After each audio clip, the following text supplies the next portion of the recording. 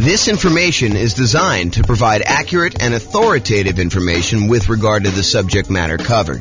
It is offered with the understanding that the presenters are not engaged in rendering legal, accounting, or other professional services. If legal advice or other expert advice is required, the services of a competent professional should be sought. Welcome to the Lincoln Real Estate Investing and Real Estate Financial Planning Podcast. Learn all about investing in real estate in Lincoln, Nebraska, with a combination of real estate financial planning and modeling with numbers specific to Lincoln, plus syndicated, more generalized recordings of live and pre-recorded real estate investing classes, not all of them specific to Lincoln. Be sure to stay tuned after the podcast for a message from our sponsors. So, house hacking real estate investing strategy. I'm James Orr. Here are the strategies that we covered a few classes ago. We did a whole class on real estate investing strategies, and I kind of walked you through an overview of all the different strategies in that class. And then my intention was to give you a big picture in 1 2-hour class and then dive deep with both a qualitative deep dive and then also a quantitative deep dive of like how these function toward you achieving financial independence. So you'll see numbers tonight on house hacking and some of the other ones we just did so you can see the comparison. So here's the overview of the strategies. The primary strategies I intend to cover in the classes and the podcast and everything else are these three: the buy and hold, which includes short-term rentals and vacation rentals, the nomad strategies and all the variations like nomad by proxy, nomad with house hacking, which we'll talk a lot about tonight, nomad to short-term rental, vacation rentals, nomad with lease option exits, and the ultimate real estate agent retirement plan. So all the nomad ones are part of that group, and then house hacking. So the third one, this is the final in the triad or trilogy for the primary strategies that we're going to be focusing on. So those are the three. Then we've got the whole group of these secondary strategies, which there's probably a lot of podcasts or a lot of people that kind of teach this, but it is not the primary focus of what I intend to cover in the podcast and the classes. So I'll tend to focus more on the three primary: buy and hold, nomad, and house hacking, and the variations of those. But there's other strategies too, which I will teach classes on just to kind of be a completionist. But it is not my intention to constantly be deep diving into this, although who knows, I get distracted. Someone kind of shows me this shiny object and I tend to go down this path where an entire summer becomes the summer of creative financing or something. But at this point in time, I do not intend to have these be a major part of the podcast.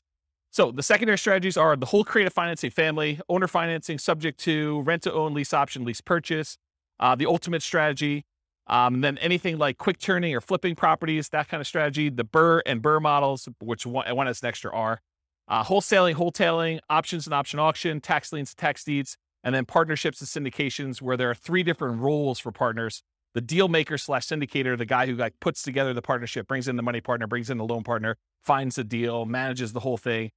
So that's the deal maker syndicator. Then there's the money partner, the person who brings in usually the money for the down payment and the reserves and holding costs and fix up costs and all that other stuff. And it could be more than one, or one person can play more than one role as well. And then the loan partner, the person who actually signs for the loan or gets the financing for that. So those are typically the three roles of a partnership. And we'll go into some detail about those. The classes coming up for these, because I've got classes for all of them. I got a creative financing, quick turn, BRRRR, wholesaling, options, option auction, tax liens, tax deeds, and partnerships. Those will largely be in the similar format to what tonight is. So we'll do that. And then the things I'm not covering, I'm not going to cover real estate investment trust. Just go talk to a stockbroker and buy a real estate investment trust. Not going to do a whole class on that. And if people are asking like, well, what about probate? What about short sales? What about foreclosures? What about pre-foreclosures? Those are sort of included as sub kind of characteristics of other strategies. Like a lot of the creative financing stuff, it has to do with pre-foreclosures and to a lesser degree foreclosures. And then a lot of the fix and flip ones are probably foreclosure type properties and stuff like that. So I'm not going to do separate classes on those, at least not right now as part of this series, but that's the thinking right now. Any questions on real estate investing strategies and what we're covering? I'm just like going off tonight. I'm just like in the zone, looking out the window and teaching. So if you guys have questions, let me know. All right, cool. All right, so house hacking. So let me just cover right at the top. There's no slide for this, but I think this comes up a lot when people hear me talk about nomad or they talk about house hacking. Nomad and house hacking are different. So nomad, if you remember, is sequentially buying owner-occupant properties. You buy a property as an owner-occupant, you move in, you live there for a year or more, but you have to live there usually for at least a year because that's the agreement you have with the lender. So you move in, you live there for a year. Then at the end of the year, you convert that property to a rental and you move into the next property And you repeat that process until you acquire as many rentals as you want. There's technically no limit for the loan except for your ability to qualify. So it's not like you can get 10 and then you're done. If you're doing conventional financing as an owner occupant, you can do 11, 12, 13, 14, 15. Where if you're doing regular non-owner occupant, you usually get cut off at 10. So there usually is a hard limit. And that limit has changed over the years. It wasn't always 10. It's currently 10 right now. And who knows what the lending policy will change in the future. It might get more lax. It might get more strict. You never know. So the difference between Nomad and house hacking. So Nomad, you're buying property sequentially. You're buying them as an owner occupant, moving in, converting them to a rental, and you're just repeating that process. House hacking, on the other hand, is where you make use of a property that you're already living in. You're either buying a duplex and renting out one half, you're buying a triplex and renting out the other 2 units, or you're buying a fourplex and you're renting out the other 3 units, or you're buying a property and you're renting out the rooms, or you're renting out the garage, or you're parking an RV and you're either living in the RV and renting out the house, or you're renting out the RV as an Airbnb or something like that. The idea, though, is you've got an existing owner-occupant property and you're making use of getting income from the property that you're living in. So house hacking really is a strategy for people to get income from properties that they're living in. You can combine Nomad and house hacking. You can buy a house as an owner-occupant, move in with the intention of moving out in a year, converting that one to a rental. And while you're there, you can have roommates for the property that you're living in. So you can almost use the roommates as a way for you to save up your down payment to buy the next property. It's one way to think about it. Okay. So house hacking is similar in many ways to Nomad because you're doing owner-occupant properties. And so all the financing and a lot of the risk profile is very similar. Most house hackers are trying to reduce, or in some really ideal cases, completely eliminate their housing expense. With Kevin, you said you're doing house hacking right now. Are you able to get to offset your housing costs completely?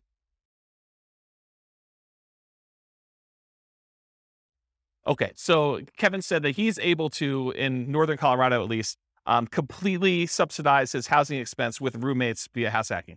So he's combining house hacking and Nomad at the same time, but you're doing the house hacking, you're able to basically live for free, or very close to it. I think you said you were up 100 last year and you're down 100 this year. So your actual cost out of pocket now is $100 to live. Yeah, so that's amazing. So most house hackers are trying to reduce or completely eliminate their housing expense. Mathematically, though, if you really step back and you think about it, you just kind of think about like this whole thing is a big black box with numbers in and numbers out. House hacking looks almost identical to getting a side hustle, right? You could, instead of renting out a room for $700, you could just get a side hustle for $700. It looks the same. And then you don't have someone living in your house. But the nice thing about house hacking is if you've got extra space in your house and you're willing to put up with a lot of the inconveniences of having people there, there's some pluses, but I think a lot of people think that there's some inconveniences with it. But if you're willing to do that, you don't have to go get the side hustle and do the extra work.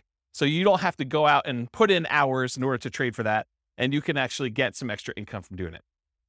So when we do the modeling, though, in the Real Estate Financial Planner software, I model it like a side hustle. So all I basically say is during the period that you're house hacking, you tell me I got 1 roommate, 2 roommates, 3 roommates, whatever it is. And I take the roommate rate and I say you've got an extra income source. So it's an extra job in there that brings in whatever it is, $650 a month or $1,300 a month. And so mathematically, it just appears as though you have extra income on the owner-occupant property. You've got all your normal expenses on the property you have, but then you're getting a rebate on that from the extra income source. Does that make sense?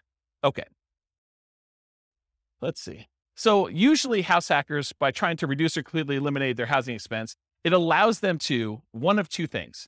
Number one, it allows them to afford a more expensive asset than they might otherwise can or want to support.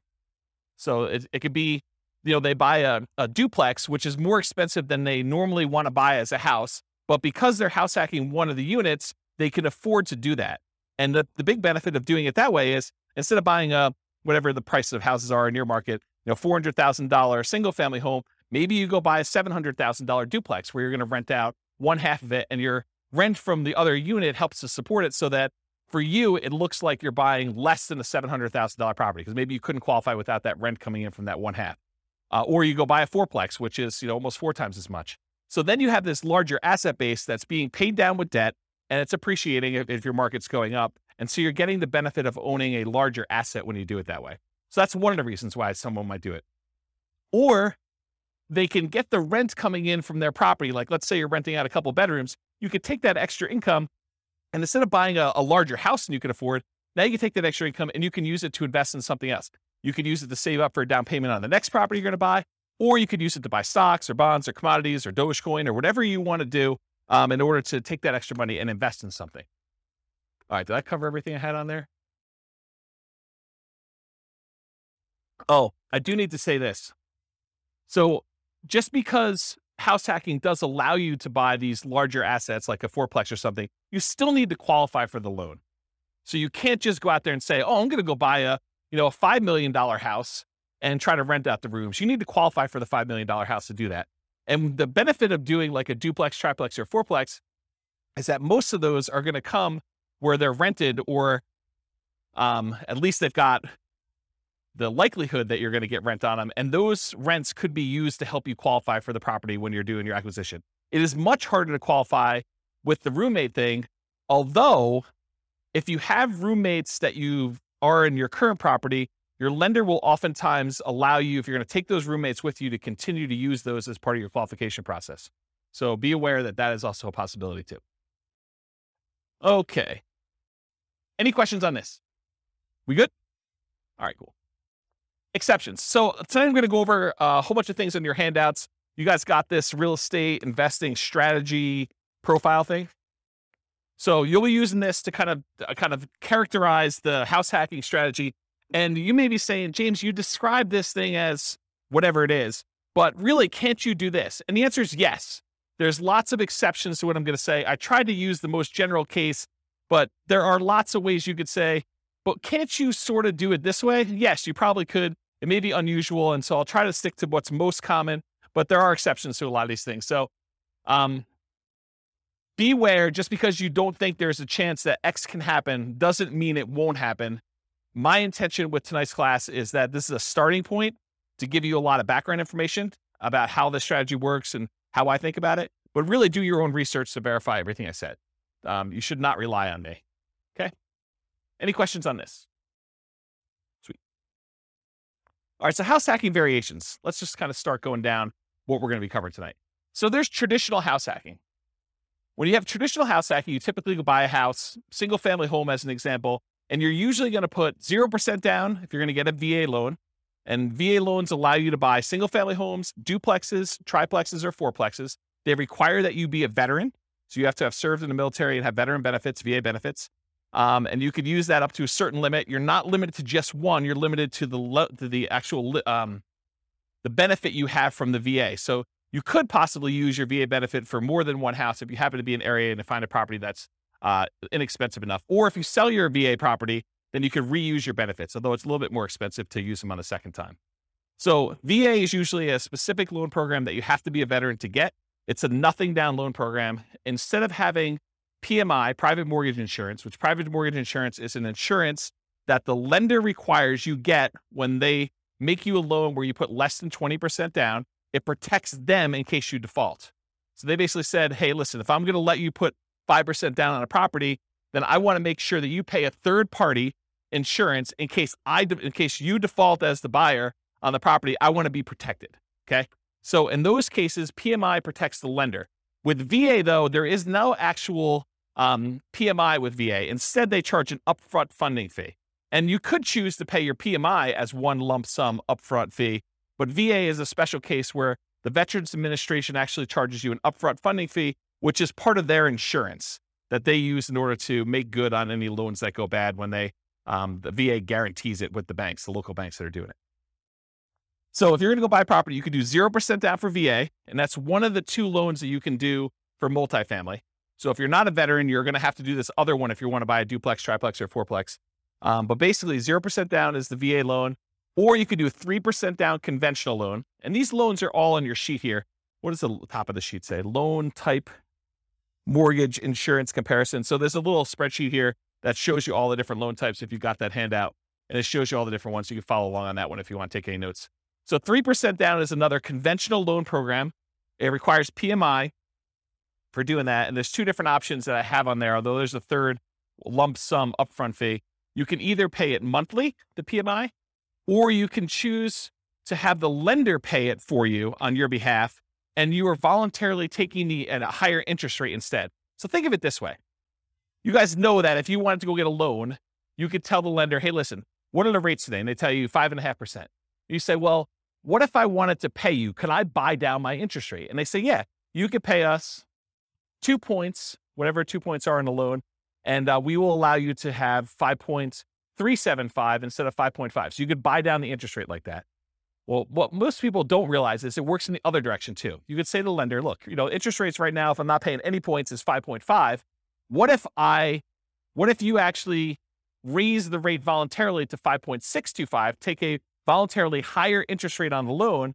The lender would then give you a credit back, which could then cover some of your closing costs. Not your down payment. You always need to have that 5% down or 3% down or 3.5% down, that you can never get rid of the down payment portion of it. But some of your closing costs, the lender can contribute. So it could pay things like title insurance or your prepaids on, your insurance or things of that nature. So it can pay some of those things in advance as part of your prepaids, as part of the closing costs. So you effectively end up coming to closing with less money by voluntarily taking a higher interest rate, which means your payment's going to be higher. Okay, so that's one option. Okay, so getting back to this, so there's usually different down payments. 3% down is one of the conventional loans. There's really 3 types of ways to pay PMI: lump sum upfront, which I don't have on that sheet. There's lender paid, and I show you the difference of the interest rates between lender paid, or you can pay it monthly. And you can do that until usually the loan gets to an 80% loan to value. And then at that point, it usually drops off, except with FHA. FHA, the PMI never drops off. Okay. So the next loan is that 3.5% FHA. So 3.5 FHA financing. There is both an upfront fee and also monthly PMI for FHA, and the PMI on FHA never goes away. So it's there for the life of the loan. Not even when you get down below 80% loan to value, the PMI doesn't go away at all. The benefit of using FHA, though, is with FHA loans, you could buy duplexes, triplexes, or fourplexes with 3.5% down. You have to owner occupy one of the units. These are all owner occupant loan programs. Okay. So you can buy single family homes, duplexes, triplexes, or fourplexes with FHA, all for 3.5% down, or 5% down. There's a 5% down conventional loan program. Again, it's the same PMI options as a 3% down conventional program. You don't need any special, veteran benefits or anything to get those. And that's typically what most clients are using to do Nomad. They're using 5% down. Okay. So traditional house hacking, down payments are usually going to be 0, 3, 3.5% for FHA, or 5. And the 0% down is usually VA. And so if you're doing multifamily, it's going to usually be the 0 if you've got VA benefits, or 3.5 if you're doing FHA.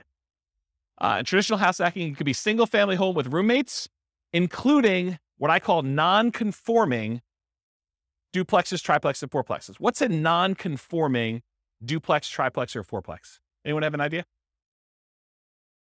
So an example would be a walkout basement. So in other words, you have a part of your unit that's technically not a duplex. It's not listed in public records as a duplex, but it's sort of set up where it feels a lot like a duplex, where you can have a completely separate living area, like a basement that has a walkout where they can come and go as they please through the back door. Maybe you set up a kitchen unit down there against, a lot of times against regulations of the county or the city that you're living in. Or maybe you just have like a kitchen set up, but no stove. You have like a little mini fridge and a little mini bar sink area. And they use like a little hot plate in order to cook their meals. So it's not technically a duplex, triplex, or a fourplex. It's not listed in public record as that. It's not zoned for that, but you're sort of using it like that. A lot of people, there's some people that have converted these up-down bi-level plans where you walk in the front door and they added doors right before the stairs so that now they have an upstairs and downstairs. So you walk in, there's a little landing area, and if you go to the left, there's a door that goes upstairs with its own unit. And if you go to the right, you open the door, there's a staircase that goes down to another unit. And some people have converted these to non-conforming duplex units, and they kind of rent out both of them. Okay. So you could do the single family home with roommates, or this non-conforming duplex, triplex, or fourplex from the single family homes. Or you could do legitimate duplexes, triplexes, fourplexes, actually zoned multifamily property where there's a unit, there's 2 addresses, it's zoned that way in public records. Like there's 2 different utilities, 2 different electrical boxes, 2 different water lines going, and so on. There's also slight variations on these, like additional dwelling units where you have a single family home with its own like mother-in-law suite or a multi-generational property. There's a whole builder now that's kind of catering to this group. They've got a whole bunch of new construction properties where they have 2 front doors, and one of them is like an intergenerational suite. There's a door that you can close between the units so they still connect, but they're technically 2 separate units. They have 2 kitchens, 2 sets of living areas, 2 bathrooms, all that stuff. So it's like a duplex, but it's still technically a single family home, which is an interesting product. So if you have a single family home, or even a duplex, triplex, or fourplex, you could rent out rooms in your unit, in like your actual side of the duplex. You could rent out rooms in addition. It is harder to buy more than one duplex, triplex, or fourplex. So if you were thinking, oh, James, I'm going to combine this house hacking thing you had with Nomad, and instead of buying single family homes every type of property, I'm going to buy fourplexes. So I'm going to buy 10 fourplexes, and I'm going to do that strategy. What's the challenge with that? Why can't you go buy 10 fourplexes easily? Anyone know? The financing. So if you have a VA loan, you could go buy 1, maybe 2 if you didn't use all your VA benefits to buy 2 duplexes or 2 fourplexes sequentially. You buy 1, you live there for a year, you convert it to a rental, you move out, you buy the next one. And if you have a little bit left over in your VA benefit, maybe you could do a second one with that. But then once you get beyond 2, this is like an ideal situation where you're able to find one cheap enough that you didn't use all your benefits. After you've done the 2 though, let's say you want to go buy a third one. What's the financing you can do in order to do that? FHA. So FHA is the only other one you could do to buy triplexes, duplex, triplex, or fourplexes. You can't do the conventional one with low down payments, like a 5% down. So if you wanted to go do a low down additional unit, then you could do your FHA. What's the problem after you get your 2 VA ones? That's really a stretch to do. It'd be really hard to do. And that third FHA one. Yeah, you can't do more than 1 FHA loan. There's some really weird exceptions, like if you move more than 100 miles away, or you had one and you inherited one from your parents because they died and you kind of took over the loan or whatever it is. But they don't usually want to give you 2 FHA loans. There's some really rare exceptions, but for the most part, it's going to be very, very difficult for you to be able to do 2 FHA loans. So it's going to be really hard for you to buy that 4th duplex, triplex, or fourplex if you're trying to do this in series without putting a lot more down. Then you got to go put your 15% down for a duplex. I think there's a loan program for doing that as an owner occupant. Otherwise, it's going to be 25% down for doing any type of multifamily. Even if you're moving in, well, maybe there is a 20% down owner occupant. I don't know the answer to that. I'd have to check with a lender to find out. But I think for most of those, they're going to probably be 25% down for the multifamilies after that.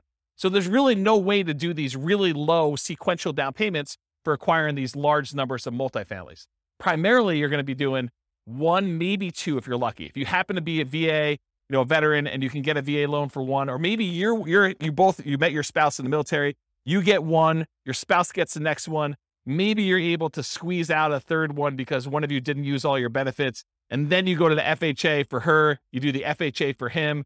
Maybe you can get to that. But you're talking about like the stars having to align and it being like perfect. The chance of you doing it is really, really, really hard. So a lot of times we'll just say, we're going to stick to single family homes. So you could do as many of those as you want. You buy 5% down every year for as long as you want to go. Okay. So that's why we typically don't do these multiple multifamily properties in a row. All right. So that brings us to our next variation of house hacking, Nomad with house hacking. This is just combining that idea of having roommates or buying a duplex and then sequentially buying a new property every year. And in most cases, it's going to be a single family home. And I think we just covered why, right? So you're going to be doing single family homes, Nomad with house hacking. And if you guys can't, it was last week we did Nomad, right? Yeah. So last week we talked about Nomad and how you're doing that sequentially with house hacking and what those numbers look like. I'll cover that again tonight when we get to the numbers, but you'll see it's a pretty impressive strategy. So I call Nomad with house hacking, the alternative name for it is sequential house hacking, right? When someone goes and they house hack repeatedly and they're buying, house after house after house, and they continue to house hack. That's sort of like what Nomad with house hacking is, right? Sequential house hacking. House hacking with traditional buy and hold. So sometimes you'll go and you'll do your one house that you live in and you get a roommate or 2 or 3 or 4 and you live there and you're getting really nice extra income, or maybe you're living for free or significantly reduced. But then in parallel, you're using the down payments that you're saving up from doing your house hacking in order to go out and buy 15% down or 20% down or 25% down traditional buy and hold non-owner occupant where you're not moving into those properties. Does that make sense? So this is like you go and you get yourself living for free so that you can build up these down payments really quickly. And then you're acquiring 20% down or 25% down or 15% down with PMI, or like non-owner occupant properties as quickly as possible in parallel. So that's house hacking with traditional buy and hold. And then the last one is house hacking with short-term rentals. If Kevin wanted to, he doesn't have to have roommates in his property all the time. He could have opted to keep a room or an ADU, additional dwelling unit, or the mother-in-law suite or whatever he had, and actually choose to Airbnb them out to someone. And he could have people there on weekends and holidays and stuff like that instead of having roommates all the time. And the economics are you typically get higher rates than you get for having just long-term roommates, but there's more work involved and more upkeep, and you tend to have a little bit nicer property in some cases. Not saying Kevin's is not nice, but like that's how it typically is for Airbnb. Although there's lots of variations from what I imagine. So, okay. So that's house hacking with short-term rentals. There's another variation of house hacking with short-term rentals, and that is the idea that you're house hacking with your roommate sort of situation or that extra unit that you're doing. But you could also do what we talked about in the nomad with short-term rentals, where you are nomading, and then once you convert it to a rental, then you are converting those to short-term rentals. So you're kind of buying properties that would make good short-term rentals. Maybe while you're living there, you rent out a room or an extra suite or something like that. But then a year later, when you go buy your next owner-occupant property, maybe you convert that property to a full-time, full house short-term rental or something like that. So it's kind of a twist on that one too. So any questions on the variations? You guys are quiet tonight. Either that or I'm just on fire. Okay. So is house hacking more of an investor strategy or more of a real estate entrepreneur strategy? Remember, if you're primarily investing, if you put money out with the expectation of getting a return on your money, versus real estate entrepreneurship is you are putting in your time and energy into trying to generate an income or business returns on the activities that you're doing. Not that you don't have any money in the deal as an entrepreneur, but really the idea is like, are you spending a lot of time trying to generate money? Like you're in a job as a real estate entrepreneur, or are you putting out money and you want it to largely be passive? And I think house hacking is largely passive. I mean, I'm sure if you do more of the short-term rentals, that's more entrepreneur-ish, but really you're putting out money, your down payment, 0%, 3%, 3.5%, 5% down, and you're expecting to get a return on having roommates there. Yes, you got to go put leases on there. Yes, you got to advertise, put your tenants in there. You got to manage them, all that stuff. But it's largely passive. It's not like an everyday type of activity. Okay. Money required. So I went into a lot of detail on this, so this slide will go pretty quick. But typically, you usually have to come up with 0% down for the VA loan, 3% down for that conventional, 3.5% down for the FHA, or 5% down for the conventional, and any deferred down payment that you need. And what I mean by deferred down payment is any negative cash flow you might have on that property. So Kevin was saying that, this year he's probably about negative $100. So it's costing him $100 to live in the property. So he needs to budget for that negative $100. He needs to budget for the $100 it's costing him to live, which for most people is not as bad as having a budget for the full, $2,000 or $2,500 a month or whatever you're paying for on your regular mortgage if you weren't house hacking. But if you convert it to a rental after a year, you still need to budget for that. So if he was negative once he converted to a rental, he would need to budget for that deferred down payment, any negative cash flow he had on that property. And really, the way to think about this deferred down payment is, if Kevin went and he put 20% down on this property, would it be negative? Probably not. But he bought it as an owner occupant, probably put 5% down is my guess. And now he's trying to support, 3 roommates or however many he has in this property so that he's not negative on the property. But if he had put 20% down, it wouldn't be negative at all. So really, because he put 5% down, he has a little bit of negative cash flow. And so you can think about it as he didn't put 20% down, which is probably, $80,000 or so. My guess is probably $400,000 property. Instead, he put $20,000 down. So instead of putting $60,000 down, he has negative $100 a month. Would you rather have negative $100 a month in cash flow or put $60,000 more down when you buy the property? Because that's really the choice he made, right? Because if you put the $60,000 down, it wouldn't be negative. So it's really a deferred down payment. He's paying that $100 a month over time until rents go up enough where he no longer has negative cash flow, which is going to be a lot less than $100 a month until it gets to $60,000. He's going to come out ahead on that deal. Make sense? Okay. And then additionally to that, you need reserves. Even when you're house hacking, you should have reserves set aside. You should have money set aside in case you can't get your house hacking tenants or they lose their job with COVID. and they can't pay you, or you have repairs on the property, or something happens where you need money for something that has come up, something unexpected. So you should not be doing these strategies without reserves at all. So really, you're going to need your down payment, any deferred down payment you had, that negative cash flow, and then also reserves in that property. And then you might also see, although less frequently, any extra money to prepare the house for short-term rentals or repairs. So I have another client of mine who, one of their strategies is they like to furnish their property really, really nice to get premium roommate rent.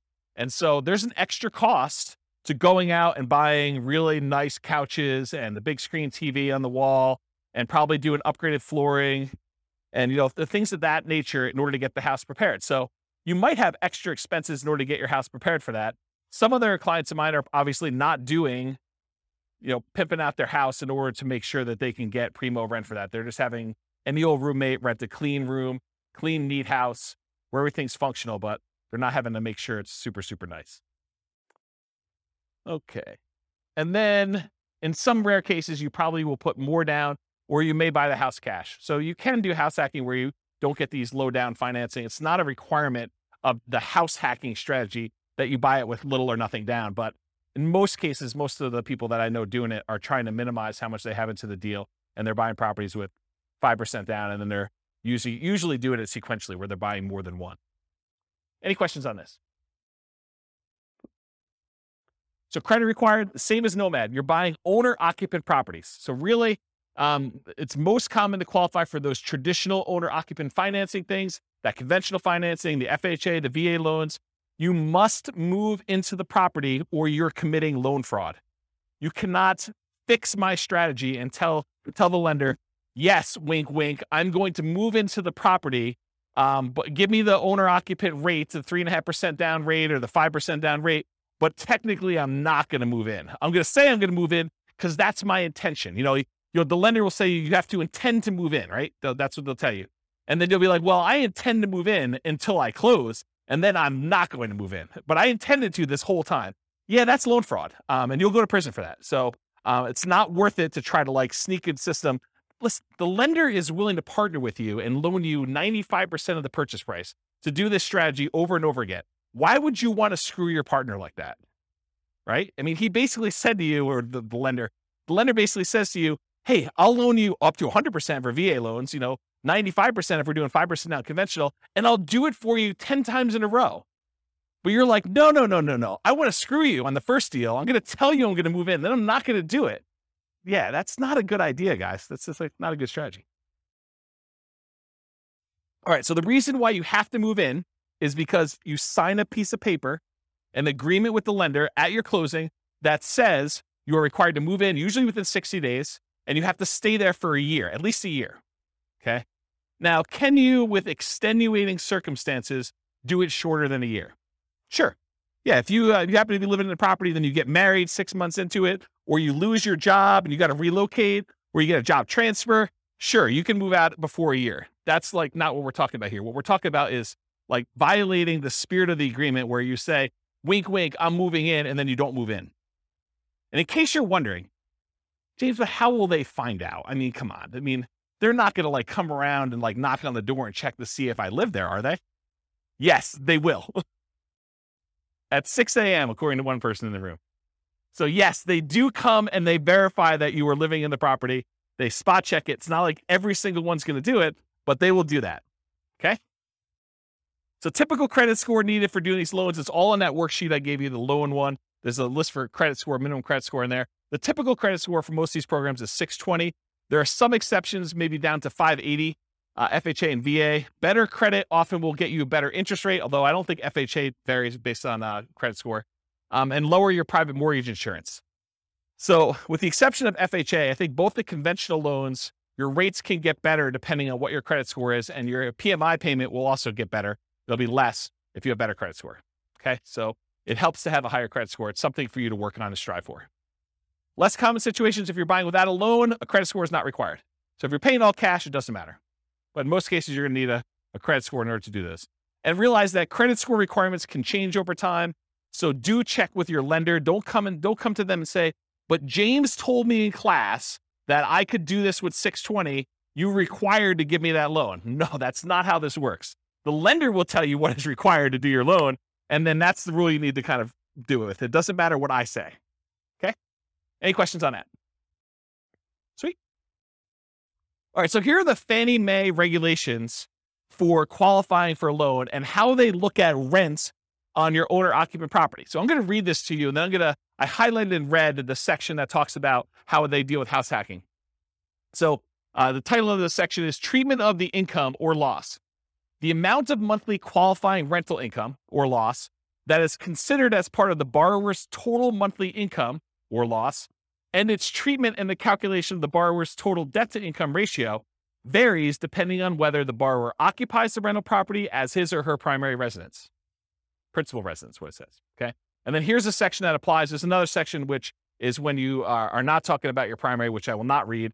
But since it's a class on house hacking, I do want to read this section to you as to how they qualify you for the loan. So if the rental income relates to the borrower's principal residence, and then there's 2 bullet points. Bullet point number 1, the monthly qualifying rental income, as defined above, it's before this section, must be added to the borrower's total monthly income. So if you have positive income coming in from this property, they add it to how much you make. The income is not netted against the principal, interest, taxes, insurance, and HOA of the property. That's what it says on there. The full amount of the mortgage payment, principal, interest, tax, insurance, HOA, must be included in the borrower's total monthly obligations when calculating the debt-to-income ratio. So what they basically said is any rent you get on the property counts as income to you. It's like what I just told you, where it's like a job. It's like a side hustle. So if you're getting $650 a month from a roommate, it assumes that you're making $650 a month extra as income. And then you still have to have the full principal, interest, taxes, insurance, and HOA that you qualify for as a obligation, as a debt that you're qualifying for when you do the debt to income. So how many people, don't raise your hands, how many people think it's a good idea that when you get a roommate, one of the benefits is they could slip you cash under the table and you don't pay taxes on it?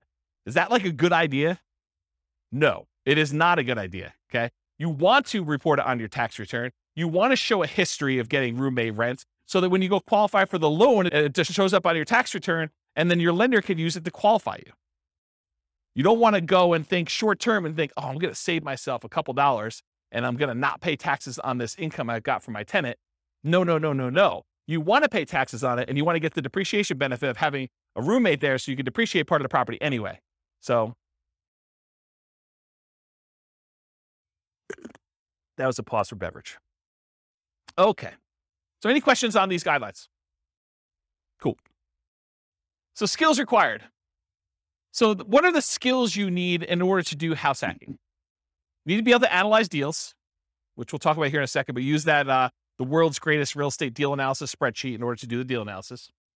You need to be able to find deals that would work for house hacking. You know, what we might call cash flowing deals, although the kind of criteria you have if you're going to use it exclusively as like a roommate place or exclusively as a duplex, triplex, fourplex, and you're going to plan on living in one of the units forever is a little bit different than the criteria you might use as if you were thinking you're going to nomad out of this thing in a year and you wanted to convert it as a rental, right? So you need to find cash flowing deals or whatever the equivalent of that type of deal that makes sense for you as a house hacker. You need to get good at acquisition financing, know about VA loans, know about FHA loans, know about the conventional loans for owner occupants and how those work, how the numbers, how they qualify you, how debt to income is calculated, or talk to a lender and make sure that you understand how you are qualified or are not qualified and what you need to do in order to become qualified. And then finally, I think the last skill is property management skills. So you need to know either one of two things. You either need to know how to manage your property manager if you're going to have someone else do it, which is probably going to be for like your duplexes, triplexes, and fourplexes. It's probably not going to be for roommates. I don't know of any property managers that are focusing in on roommates. It might be a niche though. It might be an opportunity for the right property manager to be like a roommate finding property manager, which would be interesting. I don't know. Yeah. There's probably some liability there. Yeah, I don't know. I'll think about that, but there might be a niche for that. I don't know. So either you got to be good at doing managing your property manager, which is usually going to be the duplex, triplex, or fourplex situation where you're renting out the other units where you're not living with people, or you're managing the property yourself. You're managing the duplex, triplex yourself, and you're not hiring a property manager, or you've got roommates and you're kind of doing it that way. Or if you're doing short-term rentals, you got to get good at that type of property management. So Really, it's kind of like the skills of property management, depending on which way you go to do that. Any questions on skills required? Does that make sense, everybody? Sweet. Stability. So I've been discussing this last few weeks, and I probably should still go look up this guy's name. It's like the third week in a row I don't know his name. It's kind of embarrassing. So it's the guy that writes the Farnham Street blog. If anyone knows his name, let me know. I could go look it up. I get the newsletter every week. So basically, he sent out this has got to be a few months ago now. He sent out an email talking about this concept of things being actively stable or passively stable. Actively stable, if you don't take action, it's going to kill you. You're going to lose money. Something bad is going to happen. Versus passively stable, in that, if you don't do anything with it, then it'll be fine. It'll kind of it'll self-balance, it'll self-neutralize, where nothing bad is going to happen to you. So real estate inherently is actively stable. So it's a strategy where if you don't take action, things will happen to you. If you don't pay your property taxes, you'll lose the property. Someone will put a tax lien on your property. If you don't do it for enough time, then they'll execute on the tax lien and they will foreclose on the property and you'll lose ownership of the property. So in that case, it's always active. But there's kind of like variations within active in my mind. If you got an interest-only loan, knowing that at some point you're going to have a balloon on that loan and you're going to pay off the balance of it, that is more active than getting a 30-year amortizing loan that will just kind of automatically pay itself off after 30 years. So if you think about, doing fix and flips, where if you don't actually go out there, do the work, fix up the property, either sell it or rent it out or something like that, that is an active strategy where if you don't do something about it, it'll hurt you. Versus more of a buy and hold property with a 30-year fixed loan, you get a property manager in place, and it sort of just hums along. Maybe you have to manage your property manager a little bit, but it's much more passive than like a fix and flip as an example of that. So house hacking is actively stable. And I think short-term rentals are a little bit more active because there's more activity involved. So in general, this is a pretty active strategy. Did you look up his name? Yeah, I'll have to think about it. I should just look it up. Maybe send me an email. All right, scalability. So how scalable is house hacking?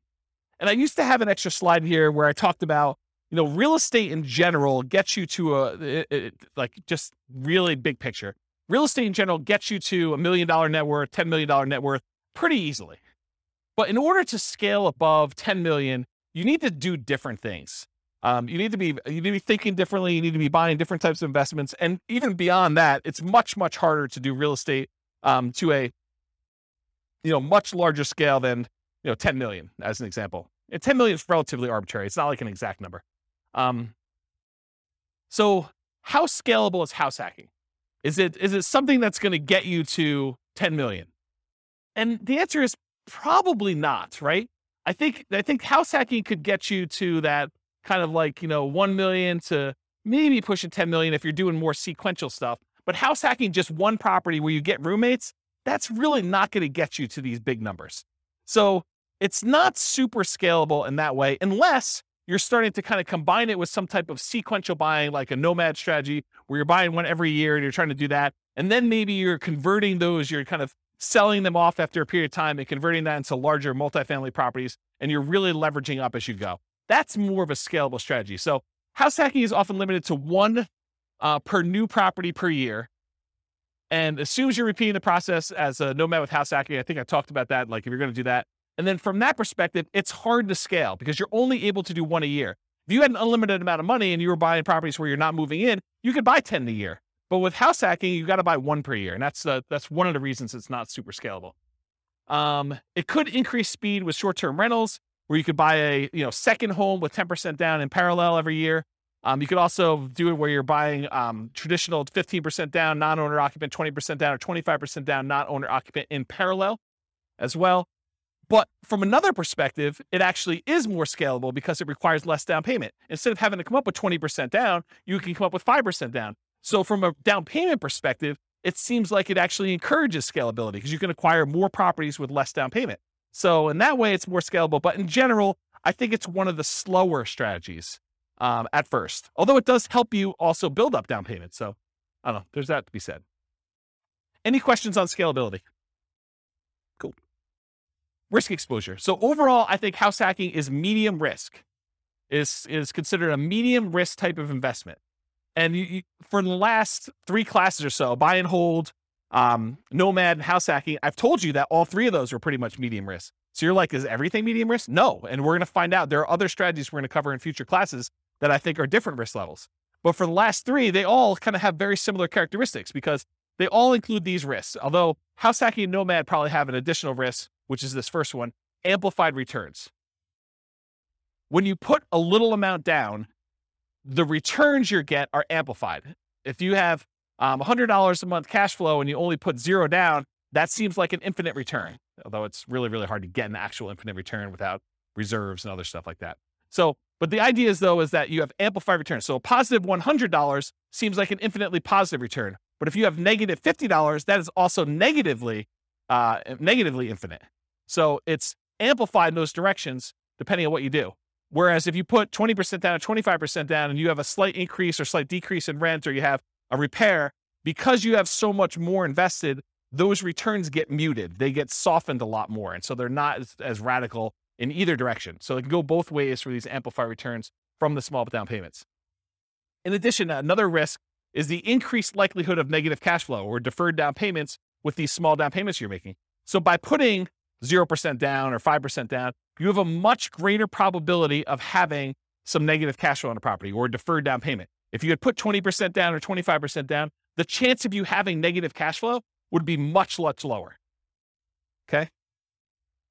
You could have the risk of your price declining during ownership. Property values do not go up, even though Kevin says they always go up. Rents can go down during your ownership. Property values can go up, property values can go down, rents can go up, rents can go down. If this is the first time you're hearing about that, don't be surprised. I think a lot of folks, especially the last decade or so, rents have gone nothing but up. Rents can go down. So can prices. Your credit is at risk. If something bad happens to you and you're no longer able to make that mortgage payment or manage that property, there's a chance that you could have a foreclosure, and that could mean an impact to your credit report. And so your credit is at risk by doing that. And then you have all the typical tenant and property management risks, slip and fall, being accused of violating fair housing laws, all those types of things. You have all those risks when you do house hacking as well. You could argue that there's slightly more risk with short-term rentals, vacation rentals, but I think that is offset by the higher income you get from vacation rentals. So I wouldn't consider that a significant extra risk. Although you do have a slightly different additional risk that you with short-term rentals than you do with, year-long leases type things. And that is that there are a lot of municipalities, cities, counties, HOAs that are coming in and cracking down on short-term rentals. And they're saying, hey, we are not allowing short-term rentals anymore. So I think there is an additional risk that you could see your short-term rental go from something that you were able to operate to something you are no longer able to operate because your HOA or your city or your county came in with additional, more restrictive rules and limited your ability to do that. Does that make sense? Okay. Also, insurance companies. I've heard some insurance companies are not allowing short-term rentals. You need to go get a specialized insurance company to do this. Okay, so profit speed. How quickly do you make money? And what size or magnitude of money do you make at one interval? So with house hacking, you typically can start seeing a profit immediately. That's one of the differences between house hacking and Nomad. Is Nomad, you buy a house, you live there for a year, and unless you're house hacking while you're nomading, you're not getting income on that property for a year. You got to support that property until you go and convert it to a rental. That's potentially problematic if you need income right away. With house hacking, you move in, you can get roommates right away. Of the people that had roommates in this thing, how many have moved in like that day had roommates? Yeah, so like 3 people in a room already had roommates when they moved into their property. So you could be earning money like that instant. In fact, you probably got down payments, security deposits, and everything in advance. So you probably got those up front. So with house hacking, you typically start seeing profit right away. Rents and security deposits are typically paid in advance. Short-term rentals while you're still living in the property may increase your cash flow. It's not common with roommates, but using a property manager can slightly delay your time to receiving cash flow. There's usually a delay between when they collect it and when they pay out to you. So I've talked about this in other classes. I'll give you the really short version rundown of this, but this is the return on investment quadrants. So on the left-hand side are cash later quadrants. That's appreciation and debt pay down. Those are the things you get later on when the property value goes up over a number of years. You pay down a loan over a number of years. Your amount of equity you have has usually gone up over that time. So this is usually money that you see over time. And then the now stuff, cash flow and tax benefits. So if you're getting rent from your roommates, that's the money you tend to see right away. And then the tax benefits, which is usually depreciation. You usually see that either in your paychecks because you went and you increased your exemptions, or at the end of the tax year when you get a larger amount back in your refund, or you had to pay in less of the amount that you owed. Kind of that's how that works. So those are kind of how the quadrants work. The ones on top, appreciation and cash flow, those are speculative. You're kind of like market dependent. You're relying on things to go your way, like property values going up or rents kind of remaining where they are or rents going up. And the ones on the bottom, debt pay down and tax benefits, those are sort of like the base of the pyramid where contractually you get debt pay down no matter what the market does. If you get a 30-year loan, you're paying down a certain amount of debt with every mortgage payment, whether you like it or not. Okay, that's what the debt pay down portion is. And then tax benefits, unless the tax law changes, you're getting depreciation for 27 and a half years, whether you like it or not. Okay, so those are the two kind of like baseline ones that are not market dependent. They're less speculative. They're only speculative if you stop making your mortgage payment, or in tax benefits wise, if the tax law changes and you're no longer able to take depreciation. Okay, so we talked about that. Any questions on profit speed and profit size? Oh, I'll comment on size. So the interesting thing about house hacking is it has the potential of bringing in more cash flow than a lot of other strategies. Because if you think about renting something by the room, that is one of the strategies listed on how to improve cash flow. It tends to be a higher cash flowing thing. Like if Kevin were to move out of this property and he were to actually charge rent for his position there, he probably could get more rent than if he just converted it to a regular straight up year-long lease. He'd have 5 different roommates or however many he has. I don't know exactly how many he has, but he might have 5 different roommates in there. One that was his position before, and these 4 other ones are all renting rooms, and he's collecting a much higher dollar amount. So from a perspective of like magnitude, the cash flow quadrant in this kind of like return on investment quadrant thing here would be typically larger than it would be in other strategies, more so than a lot of other strategies. Maybe not short-term rentals. Maybe short-term rentals is a little bit higher. But then otherwise, appreciation and debt pay down are the same. From a return on investment standpoint, they get larger because your down payment is smaller. And then the tax benefits are going to be fixed no matter what strategy you're doing. Although if you're putting less down from a return on investment characteristic, that tends to be a little bit higher because you're putting a smaller amount down and the amount you're getting is fixed. It's based on the price of the property. Any questions on profit speed? All right, cool. Finding deals. How do you find house hacks? How do you go find a duplex or triplex or fourplex or, a room with, a house with additional dwelling unit or mother-in-law quarter? How do you find those? Patience.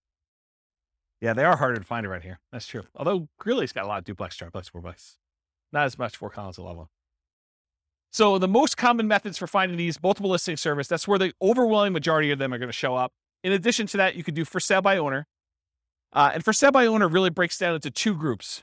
There's the actively marketed for sale by owners that are going out there, they're listing their property on Zillow, they're putting a yard sign up, they're doing things in order to encourage people to find their property. And then you've got all the hidden for sale by owners. And those you got to find by doing marketing. These are the people that maybe they don't know they're going to sell, or maybe they haven't told anyone they're going to sell, but they want to sell, or they'd be open to selling. Okay. And so those are all the hidden ones. You usually find those by either marketing or networking. In addition to that, can you go find, the rogue duplex or single family home with a mother-in-law suite or something like that from a wholesaler? Can you do that? Yeah, I think that comes up, but I think that's more of a secondary, more unusual strategy for you to find these types of properties. Any questions on finding house hack deals?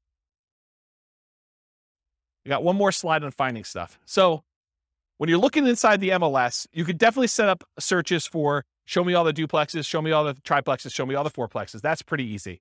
But then there's a bunch of keywords that I think will be helpful for you if you're searching to try to find house hacking type properties. So additional search terms might include mother-in-law, in-law, or suite. And I would spell suite correctly, S-U-I-T-E. I would also spell it wrong because not all real estate agents can spell. Okay? So I would put it in there as both the correct spelling and the incorrect spelling so that you catch the ones that they don't know how to spell. I'm picking on myself. I'm a real estate agent too. So I think you search for words like that. You could also search for the term separate entrance, because I think that would also be a key. And you're going to do these searches and there are going to be false positives that come up, right? You're going to be like, It'll say something like, stay away from the mother-in-law with this amazing spacious house in the mountains, right? And so it has nothing to do with the mother-in-law suite. They just happen to use the mother-in-law, and that's not really a property you necessarily want to use as a house hack. But I think doing these search terms will give you enough positives that it's worth putting them in and doing a search for. So mother-in-law, in-law, suite, those 3 terms. Separate entrance is another one. Kitchens, plural. If you do a regular search for kitchen, it's not going to help you. But kitchens, that usually implies that there's more than one, and that usually is a sign of a property that could be a good house hack for you. ADU stands for accessory dwelling unit or additional dwelling unit. The term accessory dwelling unit or multi-generation or multi-generational, those terms could help. Basement apartment, another term to search for. Garage apartment, maybe even just apartment. Cottage, compound, pool house, boat house, maybe wet bar. If you're looking for ones where you can actually park an RV and you have your RV where you live in, or you rent that out as a different Airbnb thing, maybe do a search for RV. Airbnb, VRBO, vacation rental, short-term rental, STR, which is abbreviation for short-term rental. A lot of times there's limited in space, and so some people will use abbreviation for that. House hack, just do a search term for that. And I would probably do that with space and without a space, because I think some people think it's one word. Roommate, also roommate with a space, without a space. Non-conforming, for example, non-conforming duplex. I wouldn't recommend violating any rules to rent these, but if you're willing to, or if it's something you're willing to go and do the correct paperwork in order to get it converted to conforming, then you might want to consider that. But you guys do realize if you go buy a non-conforming duplex, a single family home that's really set up as 2 different units, that the county can come and say, or the city can come and say, hey, you can't do that. That's against the rules. And they could fine you, or they could force you to kind of clean that up. So if you bought a property and you paid a premium in order to acquire a property that really isn't what you're using it as, that's potentially problematic, right? And there are some people that, at least around here, there's occupancy rules. So if you've heard of the U+2 rule, it means you can live there plus 2 other people. So if you had 3 roommates and you'd be violating the rules. And at least around here, the rules are pretty stiff. I think the penalty for violating U+2 in the city of Fort Collins is $1,000 per day per person. Yeah. So if you're violating with 2 extra people, it's $2,000 per day. It's pretty gnarly. And there's always talk about whether they're going to repeal that or change it or amend it or whatever. But as of right now, I think that's the rule. And in case you're wondering, they don't really enforce it. That's just sort of on the books. No, they have at least 1 full-time enforcement agent. I think they may have more than one now, where they're actively going around there looking for people doing this. And if you have a neighbor, if you got 4 roommates, you got 4 cars, and you accidentally park too close to the one neighbor's house, they'll just call the city. So you don't want to do that. And they're so serious about it, at least around here, they will make you sign a form when you buy the property and when you sell the property that you acknowledge that rule. And you're supposed to have a copy of that form with every lease that you do. And not having the form is a fine. So if you do a lease in the city of Fort Collins and you don't have that form, then you're violating it. And if they find out, they can charge you a fine for not having the form that says there's a U+2 law and that you agree to abide by it, for not having that if you don't sign a lease with it. Okay? So just be careful about this non-conforming stuff. Don't think to yourself, hey, there's this 8-bedroom house. I'm going to get 7 roommates, and this thing's going to be amazing. Maybe not. Maybe not. Might not work out the way you planned, okay? So definitely check your zoning regulations and your occupancy rules in your city that you're doing that for. Any questions? Is this helpful, this little list for doing stuff? All right, cool. So if you're going to go analyze a deal for House Hack, go download the spreadsheet, realestateFinancialPlanner.com/spreadsheet. You can download it and do house hacking analysis. Now, if you're going to go get a couple roommates, but it doesn't cover your rent, it's going to show negative, right? Right? Your returns are going to be negative for that first year. You've got a $2,000 a month mortgage, principal, interest, tax, insurance, HOA, all that other stuff, and you're only collecting $1,800. It's going to look like you have negative $200. That's because you're living there for negative $200. Right? You're paying $200 to live there. So think about it that way. But then, next year, if you decide to do like house hacking with Nomad or Nomad with house hacking, where you're kind of doing these sequentially, next year it should be very different. And so maybe you run it as if you're going to do it for next year, kind of do your year 2 analysis when you do your deal analysis up front. Any questions? All right, cool.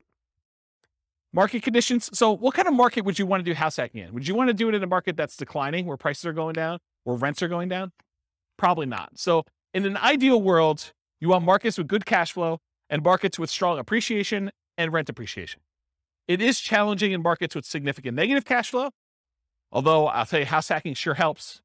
And markets with no or negative appreciation or rent appreciation.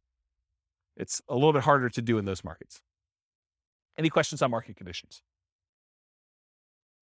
Accessibility, availability. In many markets, there are plentiful deals for you to select from the MLS. So it's really just selecting the best one, right? You get to look at a lot of them. You get to decide which one's going to make the most sense for you.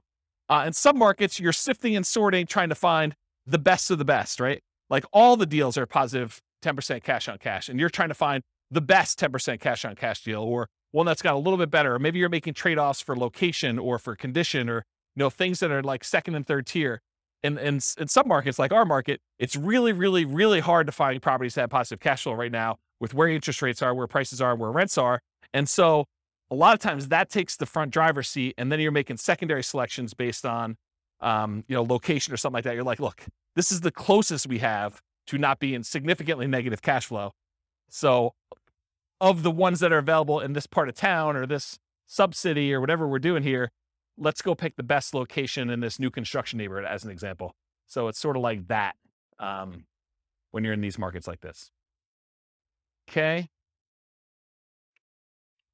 Interest rates may be a significant factor whether properties will cash flow or not. It's much harder to cash flow at 5.5% interest rates than it was at 3.0. Just much harder. Owner-occupant REITs can help over traditional buy and hold. So with traditional buy and hold, most of the time we're putting 15% down, 20% down, 25% down, and those are non-owner occupant rates. If you look on the spreadsheet here, it shows you the non-owner occupant rates are like, 6.625 versus 5.5 for the owner occupant 5% down. So pretty significant increase in rates when you do owner occupant versus non-owner occupant, at least right now. And that typically holds true over time, but rates vary every day. They can go all over the place. And then finally, verify that you can use the property with the number of roommates you expect and or as a short-term vacation rental before you buy. You don't want to go buy a property only to find out that you can only have one roommate or two roommates when you were expecting to get 4. That would be problematic for you. Okay? Any questions? Cool. Can you use your retirement account to do house hacking? Can you go get a self-directed 401k or self-directed IRA account and use the down payments, use your self-directed 401k or self-directed IRA in order to do down payments to buy like house hacking properties? No, it's self-dealing. So you're not able to do that. So not something you can do there. Okay, so let's get into the quantitative analysis. So most of the first half of the presentation or whatever it's been has been primarily going through like how the analysis, how the strategy kind of works. Like one of the characteristics of it, if you think about it from a whole bunch of different perspectives, that's how I think about it. Is like, so what is it from scalability? What is it from down payment? What is it from credit requirement? What skills are required? Now we're going to switch from more of this qualitative approach to numbers. Like how does it perform if you're trying to achieve financial independence? How quickly does it get you there? Especially compared to other strategies. Like if you've got one person in one situation and they're considering a wide range of different strategies, how does house hacking compare to doing Nomad, let's say, or doing buy and hold, or the other ones we get into the future, like doing creative financing or those? So tonight we're going to primarily focus in on the house hacking and how that performs numerically. So I will tell you that I'm going to go through a whole bunch of numbers here, but each one of these could literally be its own class. Like I could break down, house hacking with 2 roommates and spend an entire class going through the analysis of that and how risky it is, and what your net worth looks like there, and what your down payment and how quickly you acquire properties and what the characteristics of those properties are. I mean, we could really spend a lot of time going into detail.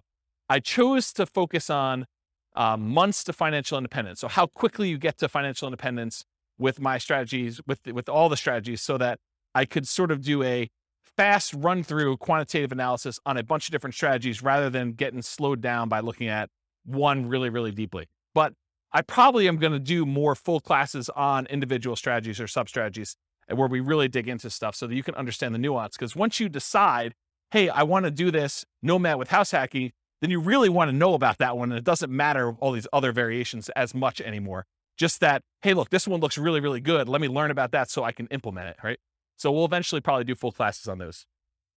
I will point out it's naive to generalize these results. So these are the results with very, very specific assumptions. We're going to go over like the details of what this person is, how much money they have, how much money they make, what their goal is in financial independence, the types of properties they're able to get in their market, the interest rates right now. But any of these things change, all things are off. Like you cannot just assume this one is always better than the other one. That can change depending on what the assumptions are when we do this. So we're primarily going to focus on house hacking, 5% down payment with PMI. I didn't do the 0% down. I didn't do 0, and then you go to 3.5, and then you go to 5, and you do 5s. I mean, this is why these could be like full day seminars for like this whole thing. I just said, let's stick with 5% down payment with PMI.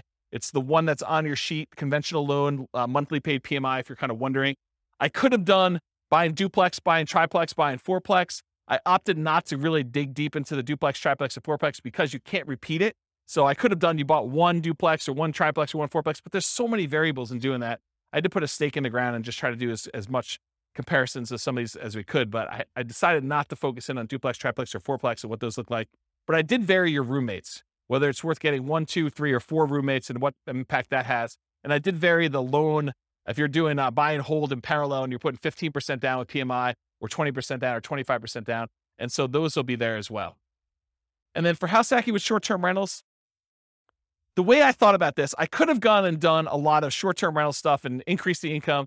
But really, when you're thinking about house hacking, and I say you have one roommate, you're getting $650 a month from that roommate, maybe if you did short-term rentals, it's the equivalent of having 2 roommates, right? And so I didn't go separate those out, even though I could have said, you're doing short-term rentals like this. Instead, I've basically just said, hey, look, I showed you 1 roommate, 2 roommate, 3 roommates, 4 roommates.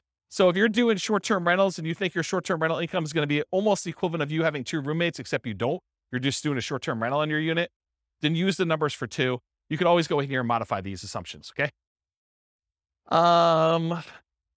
Also, I just want to point out that when you do short-term rentals, it's more of your time. So part of the increased returns you're getting, you need to allocate as $1 per hour for the work you're doing.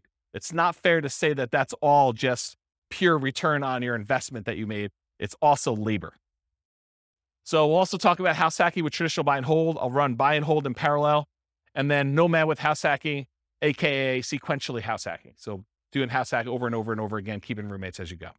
All right, so I got to define for you what financial independence is so that you know how we know if they have achieved it or not. So really, financial independence is when your assets produce enough money to support your minimum target monthly income. What I call the minimum target monthly income in retirement. What some people might call lean fire, or some people might just call regular fire. It's where your investments can support your lifestyle so that you do not have to work anymore. It consists of 3 parts. Part number 1, passive income. Passive income consists of Social Security, pensions, and annuities. That's all passive income. Number 2, net cash flow from rentals.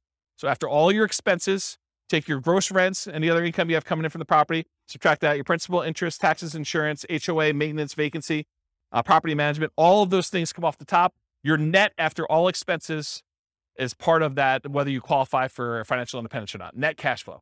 And then finally, any other assets you have, not equity in properties, you've already counted that as part of your cash flow. You cannot count equity twice. But any other investments you have that you've invested in stocks or bonds or mutual funds or anything like that, maybe you made hard money loans, all of that stuff clumped together times whatever you consider to be your safe withdrawal rate. So the safe withdrawal rate is the percentage of money that you could take out each year from your investments that are invested in these things, stocks, bonds, mutual funds, things like that, that you can safely withdraw that you're not likely to run out of money. And there have been studies done on this. If you guys have heard of the Trinity study, that's a study that talks about using the 4% safe withdrawal rate, where they've done studies based on certain percentages in stocks and certain percentages in bonds, and that you're not very likely to run out of money over a 30-year time horizon if you use 4% to take money out. So if you have $1 million, you could take out $40,000 a year. The $40,000 does adjust up with inflation each year, but you take out $40,000 a year and use that to live on, okay? So that's what yearly safe withdrawal rate on any invested assets means. So the three parts: passive income, Social Security, pensions, annuities, net cash flow, and then that yearly safe withdrawal rate on invested assets. The sum of all three of those, if it exceeds your minimum target monthly income in retirement, then you're financially independent. Okay? Any questions on this? Cool. So here are the changeable assumptions. I made up like a prototypical person who's doing this. I call them Norm and Norma if you guys are listening to the Real Estate Financial Planner podcast, but it's basically the same assumptions there. They're married. They're both 21 years old. They recently graduated from college, and they're working in a technology department of a large healthcare business. They have a total of $10,000 saved up. They earn combined between the both of them $72,000 a year. That's $18 per hour times 2,000 hours, $36,000 a year each. They're saving about $1,000 per month before they buy any houses. So that's based on them renting. They're renting somewhere for $1,800 a month, and they're able to save $1,000 of their $6,000 a month in income toward financial independence. They are obsessed about achieving financial independence, and they're looking through all these different strategies, trying to find the optimal one for them, the one that both fits their lifestyle, what they're willing to do, but then also gets them to FI as fast as possible and as safely as possible, honestly. They want to find their best path. We talked about that. They're both going to take Social Security at age 67. So we've got that modeled in. And Social Security is estimated based on them working until they're full age 67.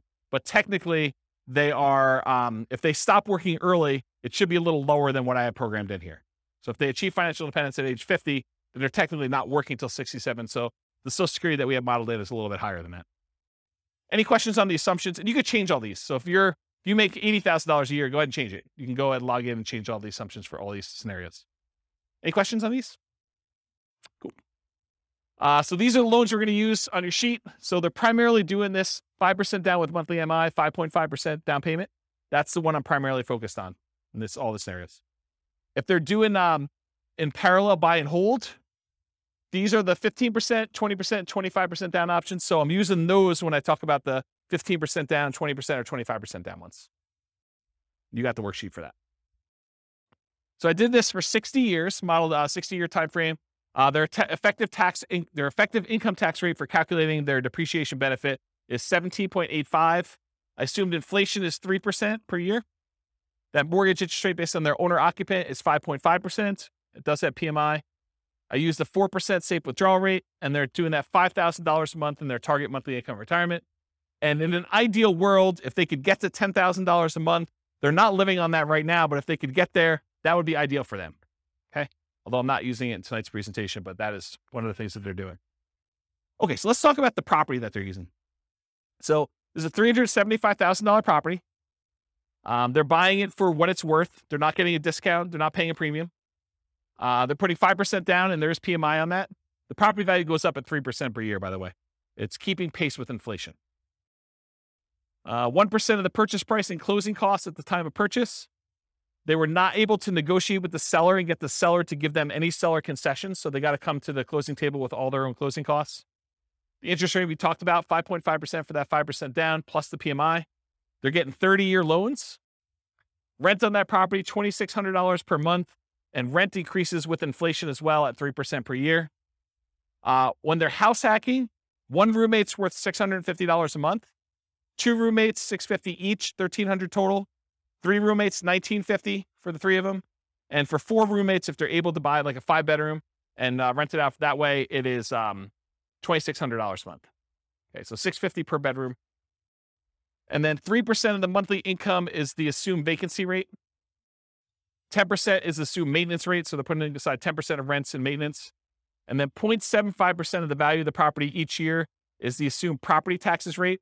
So the initial value is $375. That works out to be about $2,800 in change per year in property taxes. And as property values go up, that property tax number goes up too, because it's always a percentage of the value of the property. And then 0.4% of the value of the property is the assumed property insurance rate. And that is also based on that price, $375, which means that goes up as property values increase too. And in the first year, it's about $1,500.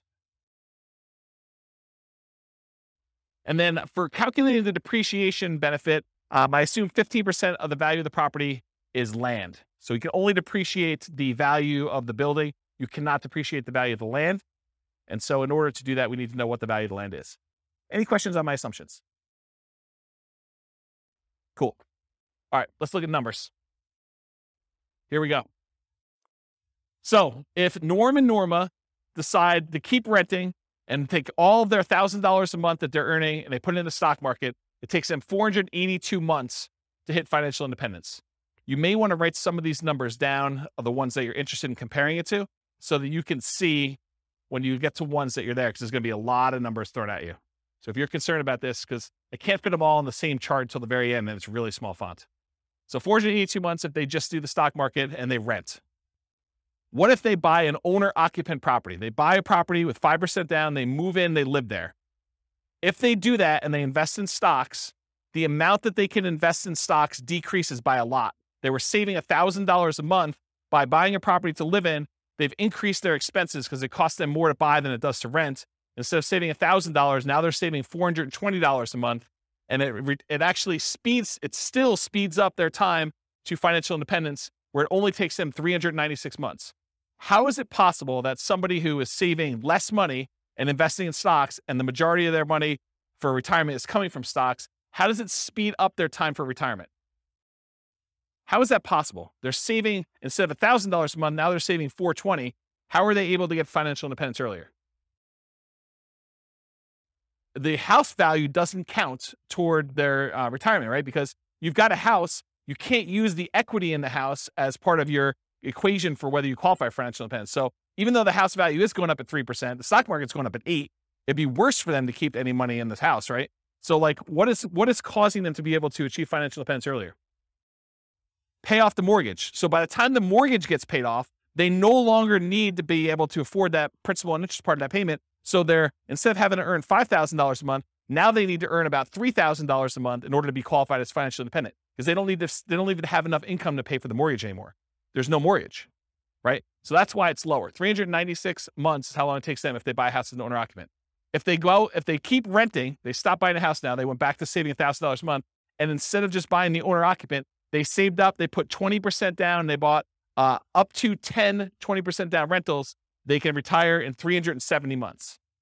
So faster than if they bought a house and invest in stocks. So they're renting here themselves, but they've got 10 rentals, 370 months.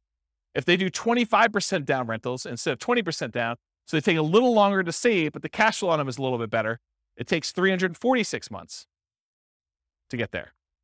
If they say, hey, listen, I want to do this 15% down non-owner occupant loans, but they pay PMI, that's still 370 months. So it's still 370 months whether they put 20% down or 15% down. It's faster if they do 25% down. And by the way, this one is part of the buy and hold class. I go through this in detail. I'm just sort of getting to the spot where we start talking about house hacking. Okay. This is sort of like build up. Okay. So ignore house hacking for a second. Should they rent or should they buy? Should Norm and Norma keep renting for $1,800 a month, increases with inflation, or buy a property with almost $600 a month higher cost? They go from saving about $1,000 per month when renting to about $420 per month when they buy a property to live in. Should they rent or buy? They have reduced savings amount. Will it matter? And we already talked about this. They eventually pay off that mortgage.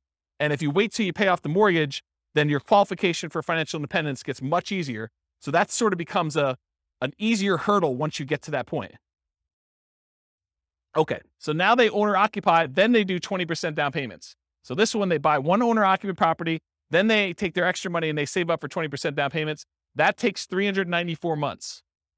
Just the tiniest bit faster than if they buy the owner occupant and they do all stocks. Doesn't really make that big of a difference.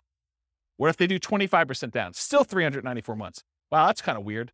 25% and 20% still the same. Whoa, it's even the same for 15% down. All of these are 394. Why is that happening? Because 394 is when they pay off their mortgage. And so they just kind of like, whoop, they all qualify based on that then. Okay, so we talked about why these are similar, because they pay off their mortgage. So here's the buy and hold stuff summarized just to show you the fastest ones if they do short-term rentals, which we didn't really talk about tonight, but those are the fastest ways for them to achieve financial independence if they buy properties and use them as short-term rentals. Otherwise, this is the kind of the speed of all of them. Okay, what if they nomad? They buy 10 nomad properties, basically buy that first 5% down. They move in, they live there for a year. As soon as they have enough down payment and debt to income ratio to be able to qualify for the next one, they buy the next one. They repeat this until they have 10 properties as rentals. And they kind of do that. And if they do that strategy, it takes them 320 months. So besides the short-term rental strategy, nomading, just plain vanilla nomad of buying 10 properties, is faster than all the other strategies. Doing all stocks, doing all 15% down, 20% down, 25% down rentals. So nomad crushes it. Okay? And honestly, they don't even buy their 9th and 10th property until after they achieve financial independence. So they only need to get to 8 before they get those numbers. Okay? Fixer upper nomad. So this was the buying 10 nomad properties at 5% down, took 320 months. If they go buy a property at the discount, and I cover the assumptions for this in last week's class on nomading, but basically that takes 231 months. So if you're buying properties at a discount and you're getting a little bit better cash flow on those, it's faster. 231 months to buy properties at a discount if you're doing fixer upper nomad, if you could find them in your market. Okay. If you do nomad by proxy, you have someone else move in on your behalf, either your kids or your grandparents, or your parents rather, or your grandparents. It could take 214 months to do nomad by proxy. And go watch last week's class and go find the details of that, because there's a lot of nuance to what is involved in that. Okay. If you decide to do short-term rentals with nomad, so you buy a property, you live there for a year by yourself, then you convert it to a short-term rental where you're getting a little bit of a premium on rent. If you do that, 154 months. So converting your property to a short-term rental after you move out is 154 months. So now we're going to talk about nomad with house hacking. We covered this last week, but it kind of straddles both realms, right? We have nomad, but then we also have house hacking. So essentially the same as getting a side hustle, which you talked about, extra income each month. Start the income at month 33, which is when they buy their first property. So I just started it when they bought their first one, and I have it go. So I'm going to show you 1 roommate, 2 roommate, 3 roommates, and 4 roommates, $650 a month per roommate. So $2,600 if they have 4, $650 if they have 1, and everything in between, $650 each one. So here it is. These are the 3 with roommates. So if you have 1 roommate, it takes 263 months. Doing regular nomad was 320. Now it takes 263 if you just get 1 roommate and you do nomad with house hacking. If you get 2 roommates, 238 months, just under 20 years to retire with those baseline assumptions. If you get 3 roommates, 214 months. So I think you save whatever that difference is. Is that 2 years? 238 to 214, 2 years. And then if you do 4 roommates, it's 202 months.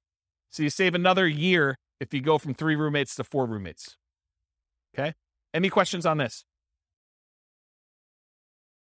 Nomad with lease option exit takes longer, 379 months right now with those assumptions. And again, I'm going to point out, if you change these assumptions, nomad with lease option could be the winner. Like, it could be the best strategy. But with the assumptions I use and their starting position and all this stuff going on, it just works out that they don't do very well with it. You have questions?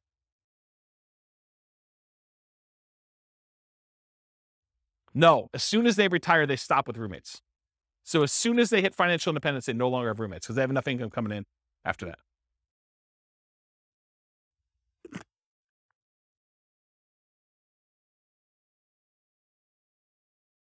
Okay. So the ultimate real estate agent retirement plan, if you have a real estate license and when you buy a property, you put 5% down, you immediately get 3% back. So you get 60% of your down payment back when you buy properties. That takes 310 months. Okay. All right. So 1 house hack with roommates. So now I said, instead of doing nomad with house hacking, where you're sequentially buying a property every year, I'm saying, look, forget this buying a house every year. You buy 1 property. You buckle down, you get roommates, you just stay there, and then you do your strategy, whether that's investing in stocks or whether that's buying 20% down rentals or 25% down rentals where you're not moving in, but you're just buying the 1 property as an owner occupant, you're getting roommates, and you're staying there, okay? So buying 1 property only, you're house hacking with roommates, 1 to 4, $650 per roommate, and it's essentially the same math as if you got a side hustle allowing you to invest more in the stock market, if you think about it that way, right? So you get a roommate, and they're paying $650 a month, so now you just got $650 a month extra income coming in. If you had 2 roommates, it's $1,300.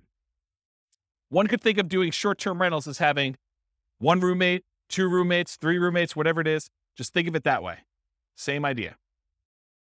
Okay. So this is 1 house hack with roommates. This is if you buy no rental properties, you just invest in stocks, 394 months with 1 roommate. You buy a property and you do Invest in stocks and you have 2 roommates, 373 months. Buy one property, 5% down, 3 roommates, 334 months. And if you buy one property with 5% down, you have 4 roommates, 304 months. So all you have to do is buy one property, get 4 roommates, just do it for 304 months, invest in the stock market, and that's it. That's the strategy there. Okay, what if you do house hacking and then you buy rentals? So we're still doing that one owner-occupant property. We're still getting 1, 2, 3, or 4 roommates. We're going to vary those. But then you're going to buy up to 10 non-owner occupant rentals. So you're not doing any more nomading. You're not moving anymore. You're just buying 15% down, 20% down, 25% down rentals when you do this. You're going to vary your down payments between 15% down with PMI, 20 or 25. And we're also going to compare this to not doing rentals, just investing in stocks, just so you can see the number. Here they are. So you buy one property with 5% down, you have 1 roommate, and you invest in stocks, 394 months. You buy one property with 5% down, with 1 roommate, and you buy 10, 15% down rentals, 357 months. You buy one property, 5% down, and you have 1 roommate, and you buy 10, 20% down rentals, 357 months. It's the same as whether you do 15% down or 20% down. Doesn't make that big of a difference in this case. Buy one property with 5% down, you do one house hack with 1 roommate, and you have 10, 25% down rentals. That's faster, 336 months. It was better for you to put 25% down in this particular situation with these assumptions than it was to do 20% or 15%. It's faster. Counterintuitive. Save up more, wait to buy the properties, then when you buy them, they have better cash flow. Doesn't make a lot of sense, but mathematically, it's what happens. Okay? Any questions on this? We're going to go through 2 roommates, same numbers, 2 roommates, 3 roommates, 4 roommates. Okay, this is 2 roommates. Same thing. 1 house hack, 2 roommates, just investing in stocks, 373 months. 1 property, 2 roommates, you're going to buy 10, 15% down rentals, 321 months. Buy the property with 2 roommates, you're going to buy 10, 20% down rentals, 316 months. So that's like 5 months faster than 15. Or sorry, 5 months. Yeah, 5 months faster. And then you buy 25% down rentals. You still have 1 house hack, 2 roommates, 297 months. Crazy, right? All right. 3 roommates. Just do stocks, 334 months. You buy 15% down rentals, 293 months. You buy 20% down rentals, 285 months. You buy 25% down rentals, 273 months. So it's faster to put more down. Counterintuitive, I think, for a lot of folks. Any questions on this? Way before 67. That's correct. That none of them include their Social Security because they qualify for financial independence way before that kicks in. That sort of becomes a backstop, where if they haven't been able to make enough money by 67, then Social Security kicks in and it usually bumps them right above.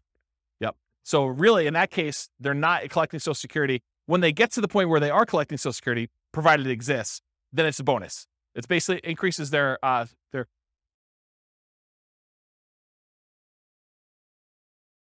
till 67. What do you mean?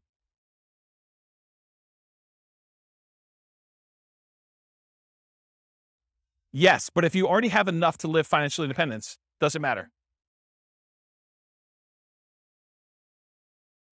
Yes. And so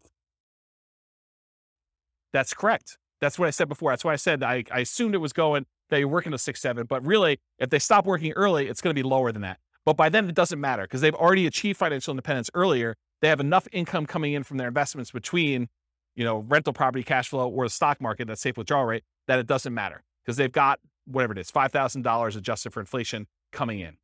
Yep. But then you're right. It doesn't go up anymore. And then you got to decide, should I work till 67 so that I can keep getting income and adding to it? Well, I don't think it matters. I mean, I'm 47. I don't know. How old am I? 47. And I don't care.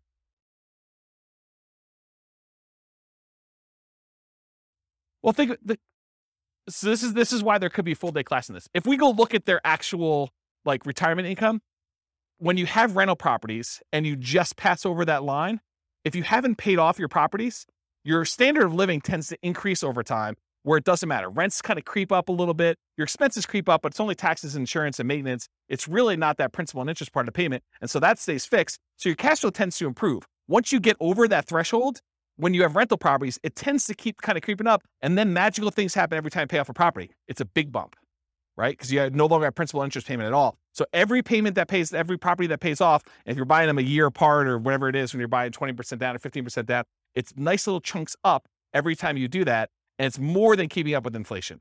Because if your rents are keeping up with inflation at 3%, but rent is the whole amount, and only your expenses, like your tax and insurance, are increasing, the other part of it's staying fixed, the amount of your cash flow is increasing faster than that. Does that make sense? Yeah. So this is why we could dig in. I have charts on showing like all this great stuff. It's really, really cool. But yes, it doesn't matter. Once you get to the point, you're like, okay, Social Security is just a bonus. It's like if property values and rents went down and I just had enough to kind of creep over the line. If everything was paid off, I've got, just enough for that. Then Social Security becomes like an extra thing. But for the most part, it's a blip on the chart for most people. Yeah. Yeah. Age 43. For which one? 273? Yeah. So age 43. That's not bad. Not bad. All right. So this is 3 house hacks, 3 roommates. If you do 4 and you just invest in stocks, 304 months. If you buy the 15% down rentals, 293 months. If you buy the 20% down rentals, it's 285 months. And if you buy the 25% down, it's 273 months. Okay. Now what I did is I combined all just the house hacking ones, and I tried to group them so that you could just see visually how big they are. The numbers are all there, but it's going to be hard for you to read back there. But you could see this is the one where they are just investing in the stock market. This is the one where they're doing one roommate with 15% down, 20%, and 25. And then this is 2 roommates, 3 roommates, and 4 roommates. The difference between 3 roommates and 4 roommates is not significant at all. It's actually the same. So it didn't matter.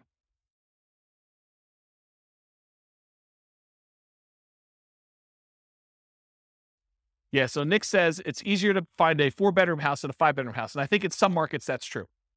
But you could find a 3-bedroom house with 2 rooms in the basement too, right? So you definitely can find 5-bedroom type units. Yeah.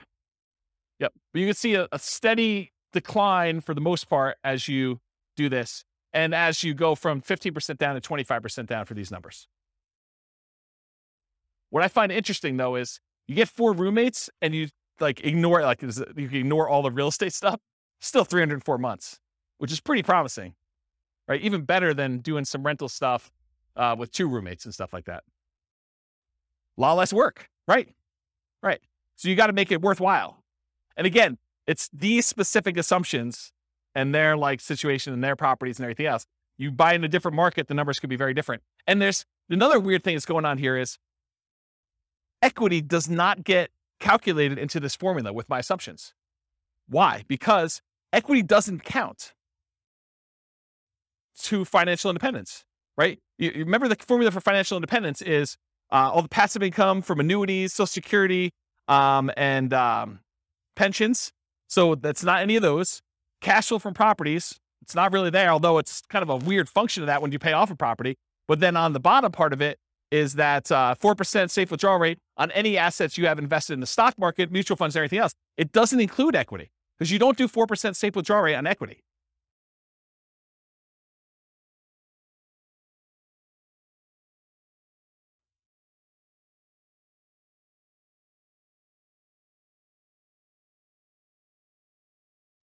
So I don't want to speculate because sometimes with leverage, you end up with a weird net worth thing where it could be better. But in general, yeah, you end up with higher money invested in stocks in order to generate that same dollar amount. Yeah. Crazy, right? Okay. So this is all the ones for house hacking.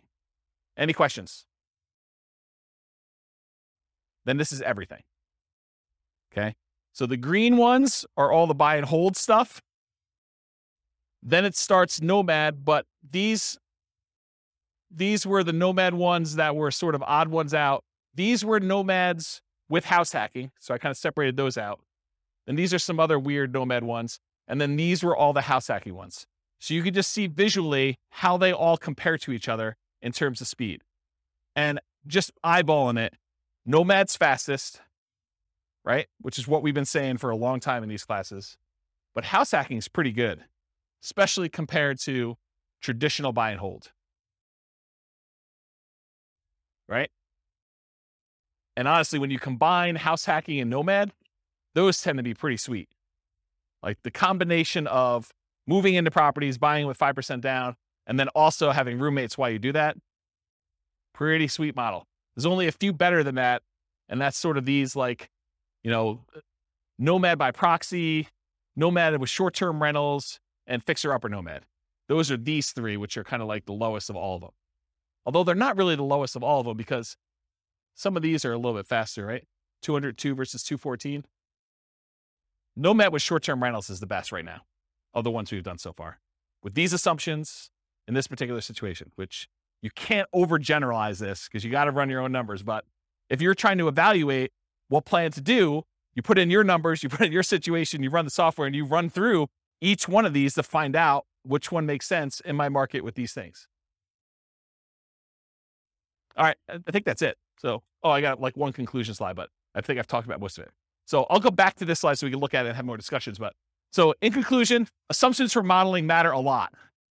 So house hacking once versus acquiring more properties, that Nomad with house hacking or with buy and hold kind of running in parallel.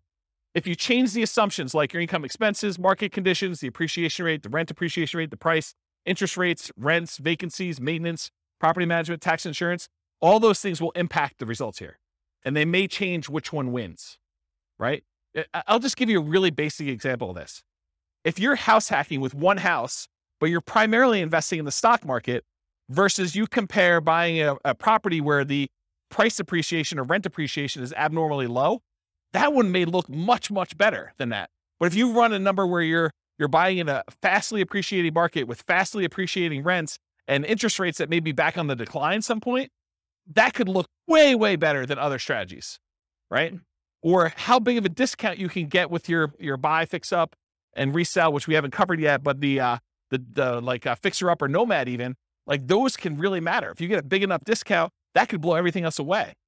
Or if your short-term rentals don't work out as well, they're not as profitable, or maybe they're much more profitable than I assumed with my assumptions, that could also matter. The stock market rate of return will matter too. It also affects not just numbers. This is actually a really good point. I'm going to slow down and talk to you about this because it's really critical to understand.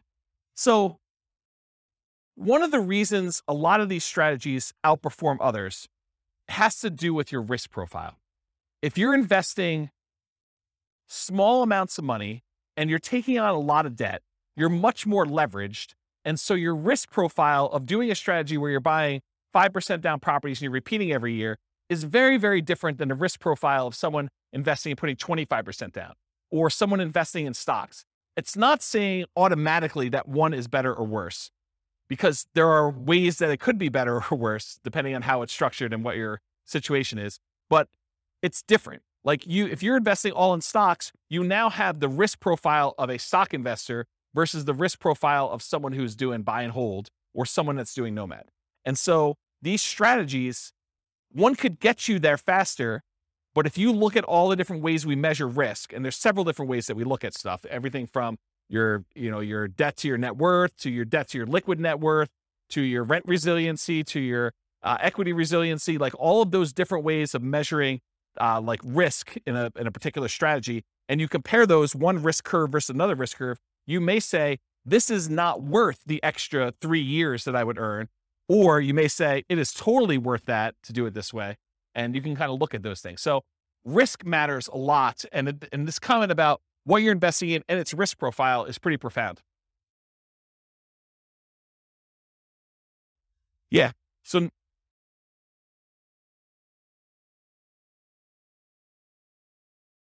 yeah.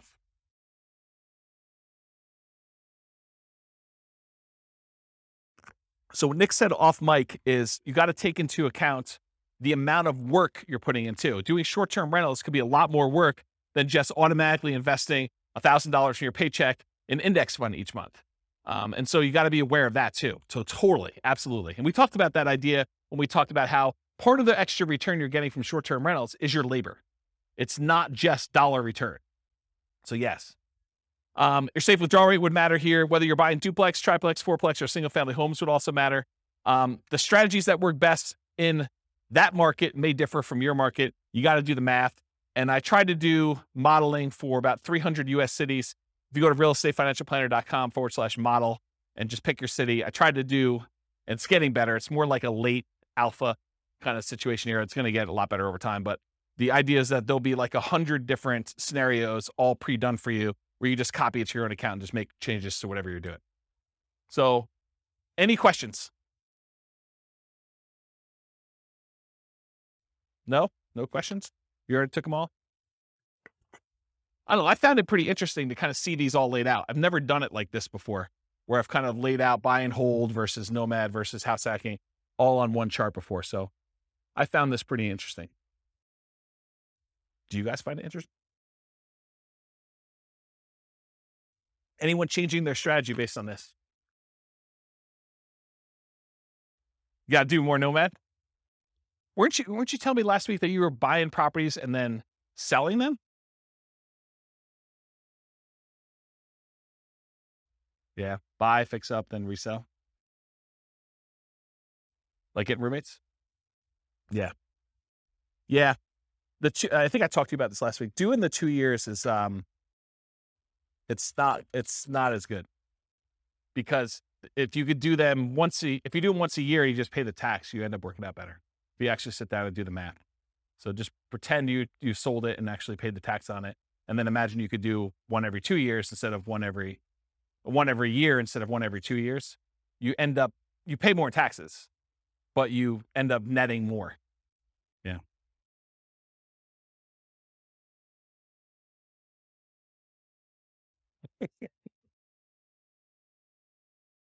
Yep.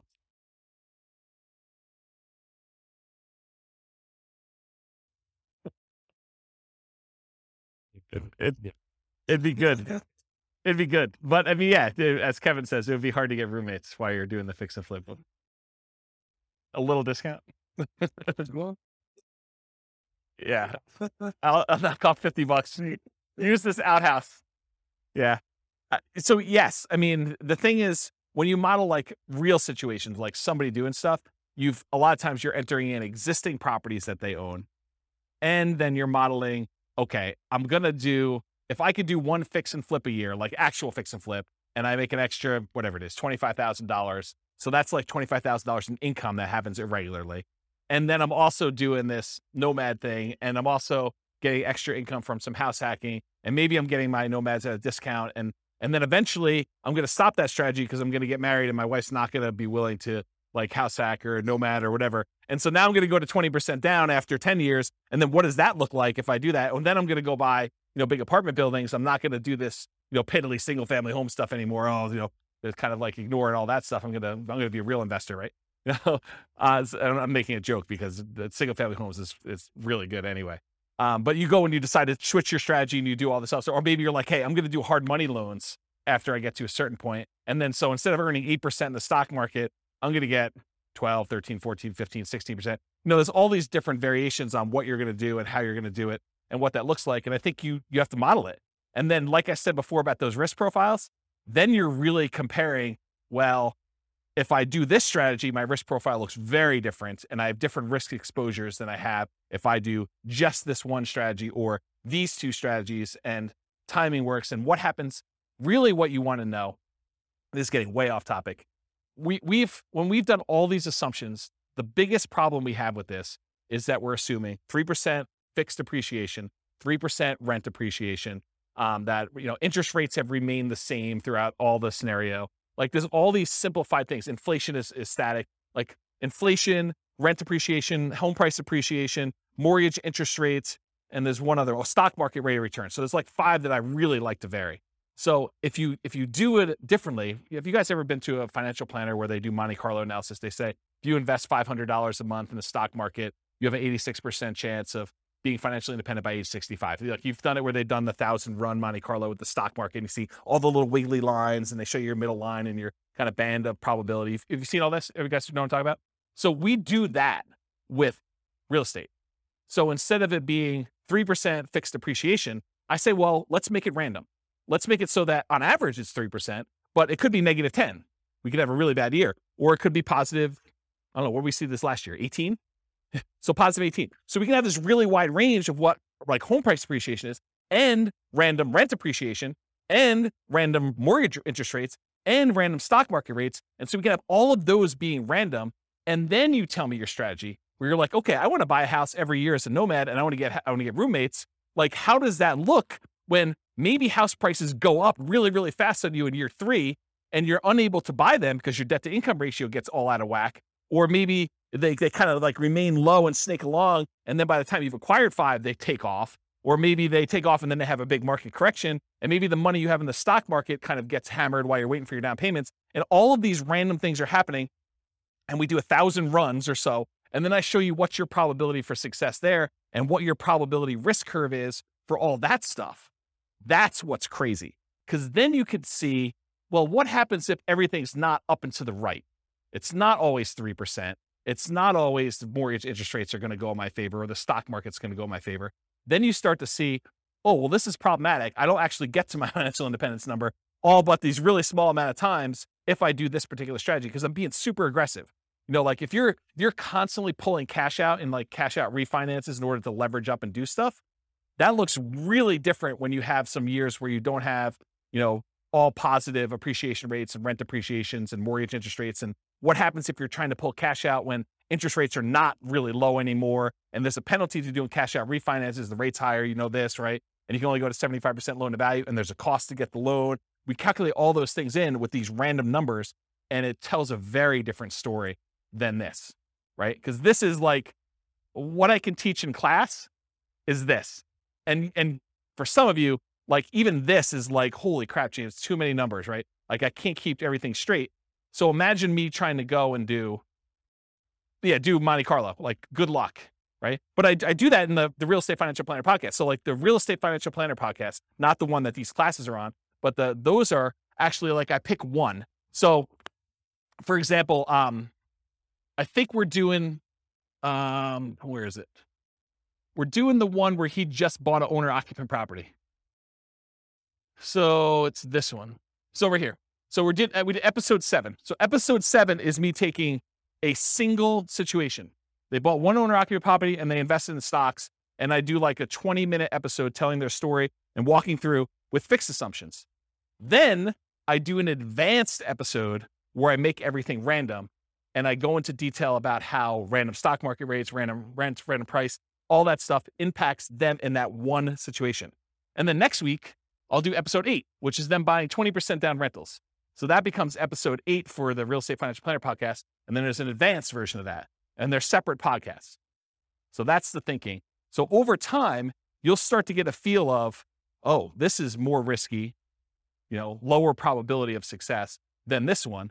Or the range, the variance is much greater, where they may be able to achieve financial independence really early if things really go their way, but it could be really, really late if they do that. Where another strategy might be a very narrow band. It's like within 5 years and like 90% of the runs are within that, right? And so you could see the difference between those. Does that sort of make sense? Okay. Yeah. Oops. Yes. 10%. Yeah, because that could happen. So we could do it such that they're tied. Like I can make it so that, you know, rent appreciation and price appreciation are the same. So if one's going up 5%, the other one's going up 5%. We could do that. Or I could make it so that they're at least correlated, right? Like I could do, it's 5% appreciation, and then do like plus or minus 1 from that, right? Like I could do some type of coding to that. I haven't gotten to that point yet, partially because I do think that you can see situations where they are uncorrelated. And so I kept it uncorrelated for that reason. What's that? You can. Yeah. You could see like the wide range of things in that case. Yeah. Are you like a math person? Okay, good. Yeah, good. Awesome. I mean, I like math people. So, yeah. Right. So you get the range of values to do it that way. Yeah. So you understand what I'm talking about. So I didn't program specifically in a pandemic, but I did do market corrections. And so what I did is I have another rule that you can run where there's a random event. And during that random event, we have a precipitous drop of the stock market and a precipitous drop of prices and rents. And so you have like a event, you could set whatever the probability you want it to be, 1 in 100 months or 1 in 1,000 months, you set whatever it is. And then the actual range of what the drop is. So you could say it's, somewhere between 5 and 20 or 5 and 30 or 5 and 40, and that's a percent. And so it just drops the stock market completely by that amount, or property values by that amount, or whatever it is. And you could set those up as like one-off market correction drops. And that's an additional rule besides just the random things, which I haven't, I'm not even doing that in the advanced things because I haven't built it up to where I feel as though people can follow along. Eventually they'll get to the point where like, okay, this is old hat, James, you're doing random every time. Like, oh, no. There's a lot more. So yeah. Pandemic button. Yeah. Yes, that's right. That's right.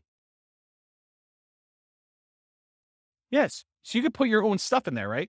And yeah. Yeah. You look at your own charts. So we have a whole chart for rent resiliency, and I've yet to build the equity resiliency chart, but that's going to be built before the next class, for the class that I teach on that. But yes, so you go look at the curve, and then you look at the curve compared to another scenario. So you build out your whole scenario. This is my plan. Then you make a copy, and then you modify the copy so that the copy becomes, okay, instead of doing this, change this and change this and change this. And then you could plot the charts over each other to see, oh, here's my cash flow. Here's my net worth. Here's my rent resiliency chart. Here's my debt to net worth. Here's my debt to my liquid balance, all my account balance stuff. Here's my number of reserves that I have in cash. Here is, here's my time to financial independence. Here's my time to, my ideal financial independence. Here's my time to 2 times my ideal financial independence. So you can look at all of these different metrics and compare them. And it's not, you can't, just like we saw here, you can't just look at one number and see, right? There's so much more going on beyond these numbers that it's hard for you to understand, because some of these you might get to financial independence, but then your standard of living, you got to hug that financial independence number. You got to hug $5,000 a month, inflation adjusted. Otherwise, it's going to be ugly. And then other ones, like you're blowing through $5,000 a month. You're $5,000 a month going toward $20,000 a month, because your rents on all your properties once they're paid off is very different than the rents, than just investing in stocks as an example. And so there's more to it than just number, right? We kind of focus in on this as a simplistic tool just for teaching, but it's nuanced. Everything is nuanced, right? Like you talk about somebody in your job, they're like, oh, so you do this in your job. You sit down and you plug in numbers into your spreadsheet all day, and that's what you do. Well, sort of. Maybe a little bit more than that, right? Like it's like there's more to it than what you first see. So I don't know. That's how I think about it. All right. Any questions? All right. Thank you all for coming. I appreciate it. I will see you all next week for whatever we're doing. If you're looking to buy or sell a property in or around Lincoln, then be sure to call our podcast sponsor, Jake Grenemeyer of Clover Real Estate Services, with Next Home Integrity. He specializes in helping real estate investors find and sell real estate in Lincoln. Call 402-302-0088 or go to clover.realestate. You can find his contact info in the show notes as well. He's looking forward to helping you invest in real estate in Lincoln.